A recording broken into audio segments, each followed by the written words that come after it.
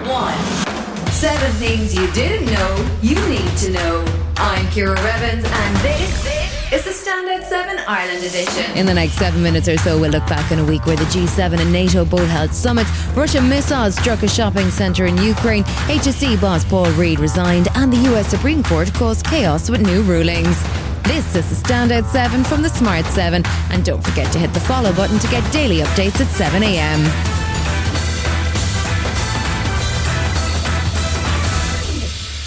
Sunday saw the start of a 3-day G7 summit in Bavaria with the conflict in Ukraine top of the agenda. Boris Johnson was there with one mission in mind. We're here in Germany with the richest countries in the world focusing on Ukraine and how to keep that coalition of support for Ukraine together.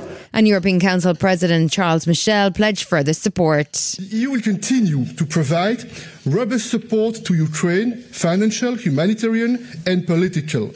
And we have also mobilised €2 billion to provide military equipment, but Ukraine needs more, and we are committed to providing more. Even as the G7 summit was going on, Russia's President Putin continued his assault on Ukraine, with Russian missiles hitting a shopping mall in the east of Ukraine with more than 1,000 people inside. President Zelensky was quick to condemn Russia's action. Today's Russian strike at a shopping mall in Kremenchuk is one of the most defiant terrorist attacks in European history. Russia will stop at nothing. So far, 18 bodies have been recovered, but more than 30 people are still missing. The air raid sirens meant that most of the 1,000 people in the centre were able to escape, but dozens are hospitalised with injuries, including this man who described the scene. I saw lots of wounded people, burned people. Some were covered in blood. One girl fell, and we helped pull her along. She fell and lost consciousness, but we tried to help her. As the G7 summit wrapped up, the UK's Chief of the General Staff, General Sir Patrick Sanders, had a stark warning that the current situation in Europe has parallels to the years before the Second World War. This is our 1937 moment. We're not at war, but we must act rapidly so that we aren't drawn into one through a failure to contain territorial expansion. Leaders headed straight from the G7 summit to the NATO summit in Madrid, where in response to Russian aggression, Secretary General Jens Stoltenberg explained how the organisation is reshaping its strategy. We'll agree a new strategic concept, the Madrid strategic concept, that will be the blueprint for NATO in a more dangerous and unpredictable world. The new security posture will mean continued support for Kyiv, the expansion of NATO with the addition of Finland and Sweden, and increased spending on military budgets and a scaling up of troops on NATO's borders.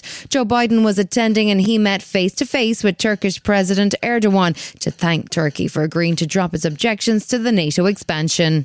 I want to particularly thank you for what you did putting together the situation with regard to Finland and Sweden and all the incredible work you're doing to try to get grain out of Ukraine and Russia. I mean, you're doing a great job. I just want to thank you. Russian President Vladimir Putin was clearly paying close attention to the NATO summit, and he issued a stern warning to Finland and Sweden, who've now been formally invited to join the alliance. They only must clearly understand that there were no threats to them before.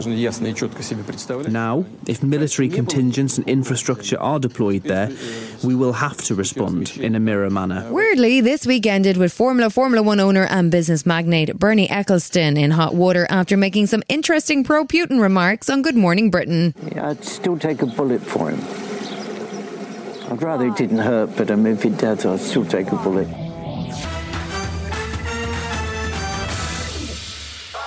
Meanwhile, something not being discussed at the G7 summit among EU leaders is the Northern Ireland Protocol, apparently. Speaking at the event, Boris Johnson suggested plans to tear up the Northern Ireland Brexit deal could be in place by the end of the year, but he indicated he's not expecting a diplomatic row over the matter.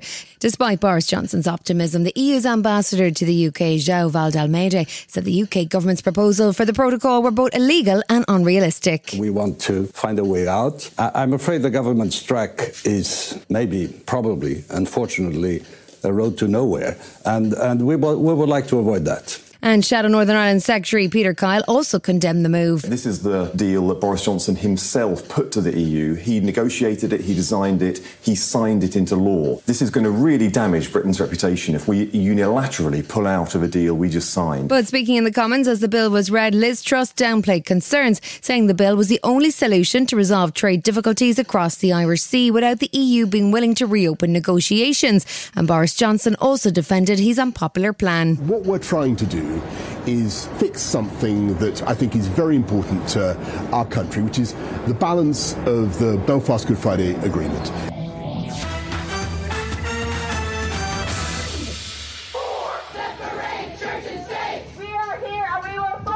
In the US, thousands of people protested the US Supreme Court decision to overturn the landmark Roe v. Wade case, ending the constitutional right to abortion.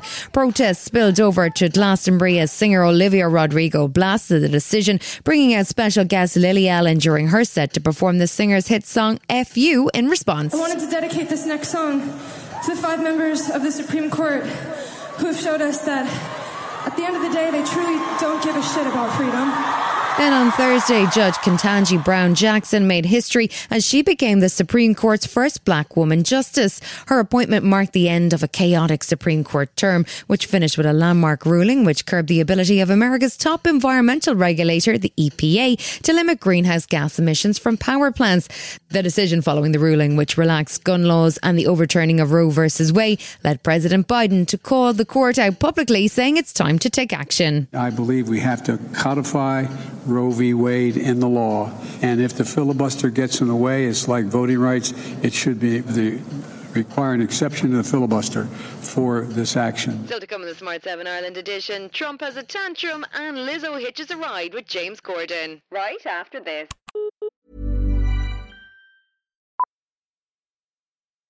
Millions of people have lost weight with personalized plans from Noom. Like Evan, who can't stand salads and still lost 50 pounds. Salads generally for most people are the easy button, right? For me, that wasn't an option. I never really was a salad guy. That's just not who I am. But Noom worked for me. Get your personalized plan today at Noom.com. Real Noom user compensated to provide their story. In 4 weeks, the typical Noom user can expect to lose 1 to 2 pounds per week. Individual results may vary. Ryan Reynolds here from Mint Mobile. With the price of just about everything going up during inflation, we thought we'd bring our prices down. So to help us, we brought in a reverse auctioneer, which is apparently a thing.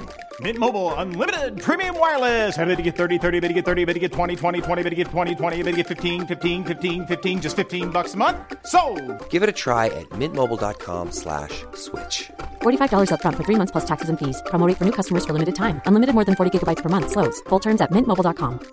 You should celebrate yourself every day. But some days you should celebrate with jewelry. Whether you want to commemorate an unforgettable moment or just bring some added sparkle to your collection, Blue Nile can offer you expert guidance and a wide assortment of jewelry of the highest quality at the best price. Go to BlueNile.com today and experience the ease and convenience of shopping Blue Nile, the original online jeweler since 1999. That's BlueNile.com. BlueNile.com. Welcome back. This week saw sentences handed down in 2 separate high-profile sex offender cases in the US. Tuesday saw British socialite Ghislaine Maxwell sentenced to 20 years in prison and a $750,000 fine for her part in recruiting and trafficking young girls for Jeffrey Epstein. Judge Alison J. Nathan described Maxwell's crimes as heinous and predatory, and that the case called for a very significant sentence. Complainant Tanny Farmer says there's more investigation that needs to be done. Maxwell and Epstein were predators who were able to use that power and privilege to harm countless individuals, and for far too long, the institutions that should be protecting the public were instead protecting them. And I still hope that we find out more about how that was allowed to occur. Wednesday saw singer R. Kelly sentenced to 30 years in prison for racketeering and sex trafficking. Kelly still faces more charges in Chicago, Illinois and Minnesota. And Steve Francis from Homeland Security Investigations says a message is being sent. Today's sentencing sends a clear message that no amount of money or fame is enough to evade justice. Money, power, and fame will not buy you immunity in the United States. And the United States government will hold you accountable for any atrocities you commit.